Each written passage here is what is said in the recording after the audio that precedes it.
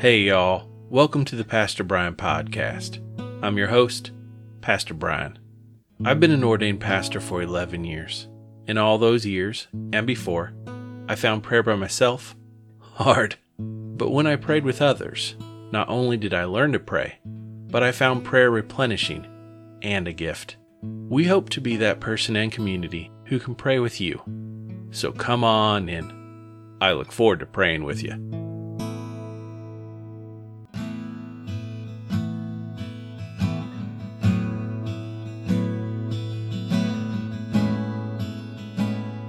We will begin with a prayer from the 1979 Book of Common Prayer. Lord, we pray that your grace may always precede and follow us, that we may continually be given to good works. Through Jesus Christ our Lord, who lives and reigns with you in the Holy Spirit, one God, now and forever. Amen. Our psalm this week is from Psalm 106, verses 1 through 6, in the New Revised Standard Version of the Bible. We will begin with a call and response, which we will say together throughout the psalm. I will lead by saying, "Happy are those who observe justice," and you'll respond saying, "Who do righteousness at all times." Again, I will say, "Happy are those who observe justice," and you will say, "Who do righteousness at all times." Let's speak the scripture together. Happy are those who observe justice, who do righteousness at all times. Praise the Lord. Oh, give thanks to the Lord, for he is good, for his steadfast love endures forever. Who can utter the mighty doings of the Lord, or declare all his praise? Happy are those who observe justice, who do righteousness at all times. Remember me, O Lord, when you show favor to your people. Help me when you deliver them, that I may see the prosperity of your chosen ones, that I may rejoice in the gladness of your nation, that I may glory in your heritage.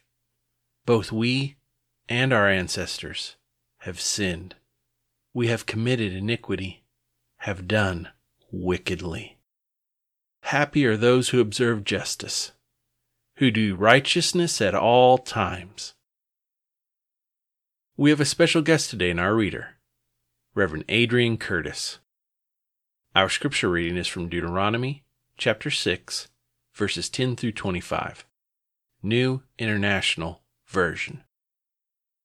When the Lord your God brings you into the land he swore to your fathers, to Abraham, Isaac, and Jacob, to give you, a land with large, flourishing cities you did not build, houses filled with all kinds of good things that you did not provide, wells you did not dig, and vineyards and olive groves you did not plant.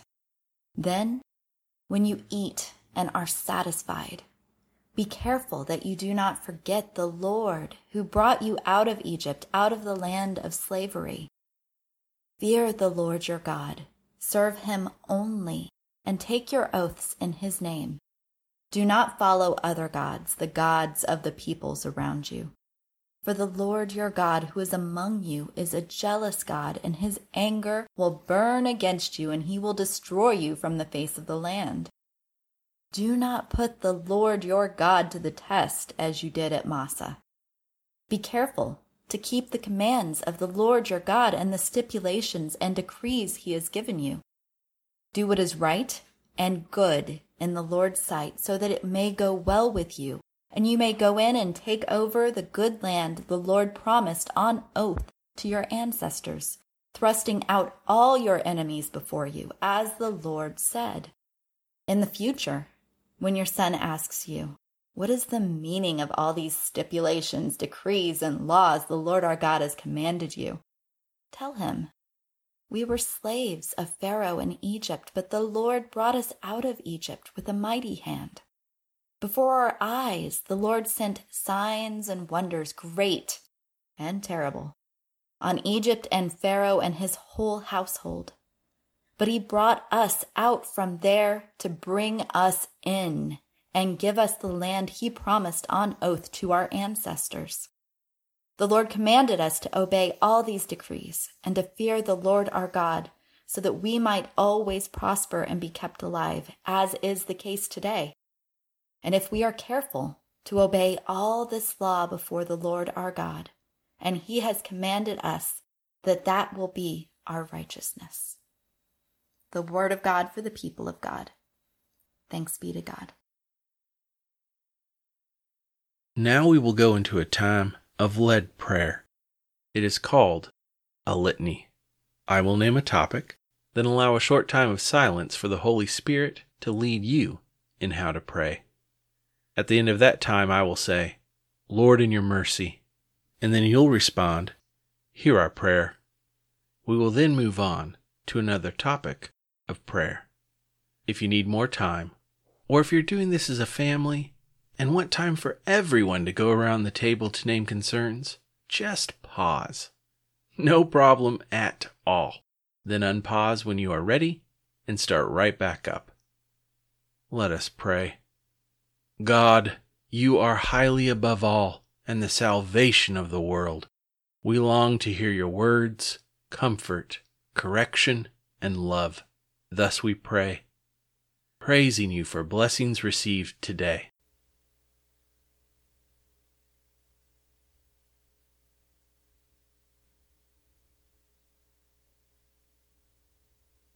Lord, in your mercy, hear our prayer. For pardon of our sins.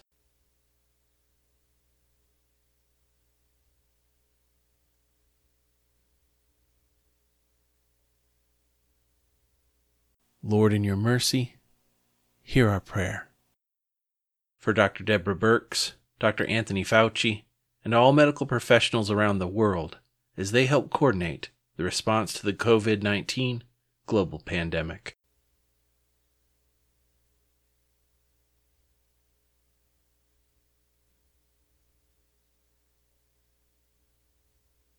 Lord, in your mercy, hear our prayer.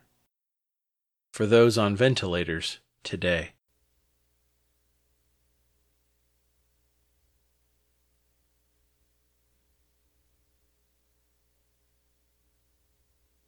Lord, in your mercy, hear our prayer.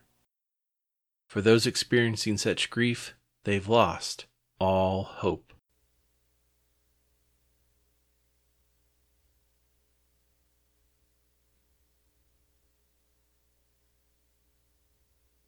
Lord, in your mercy, hear our prayer. For direction and how to follow Christ as Savior today.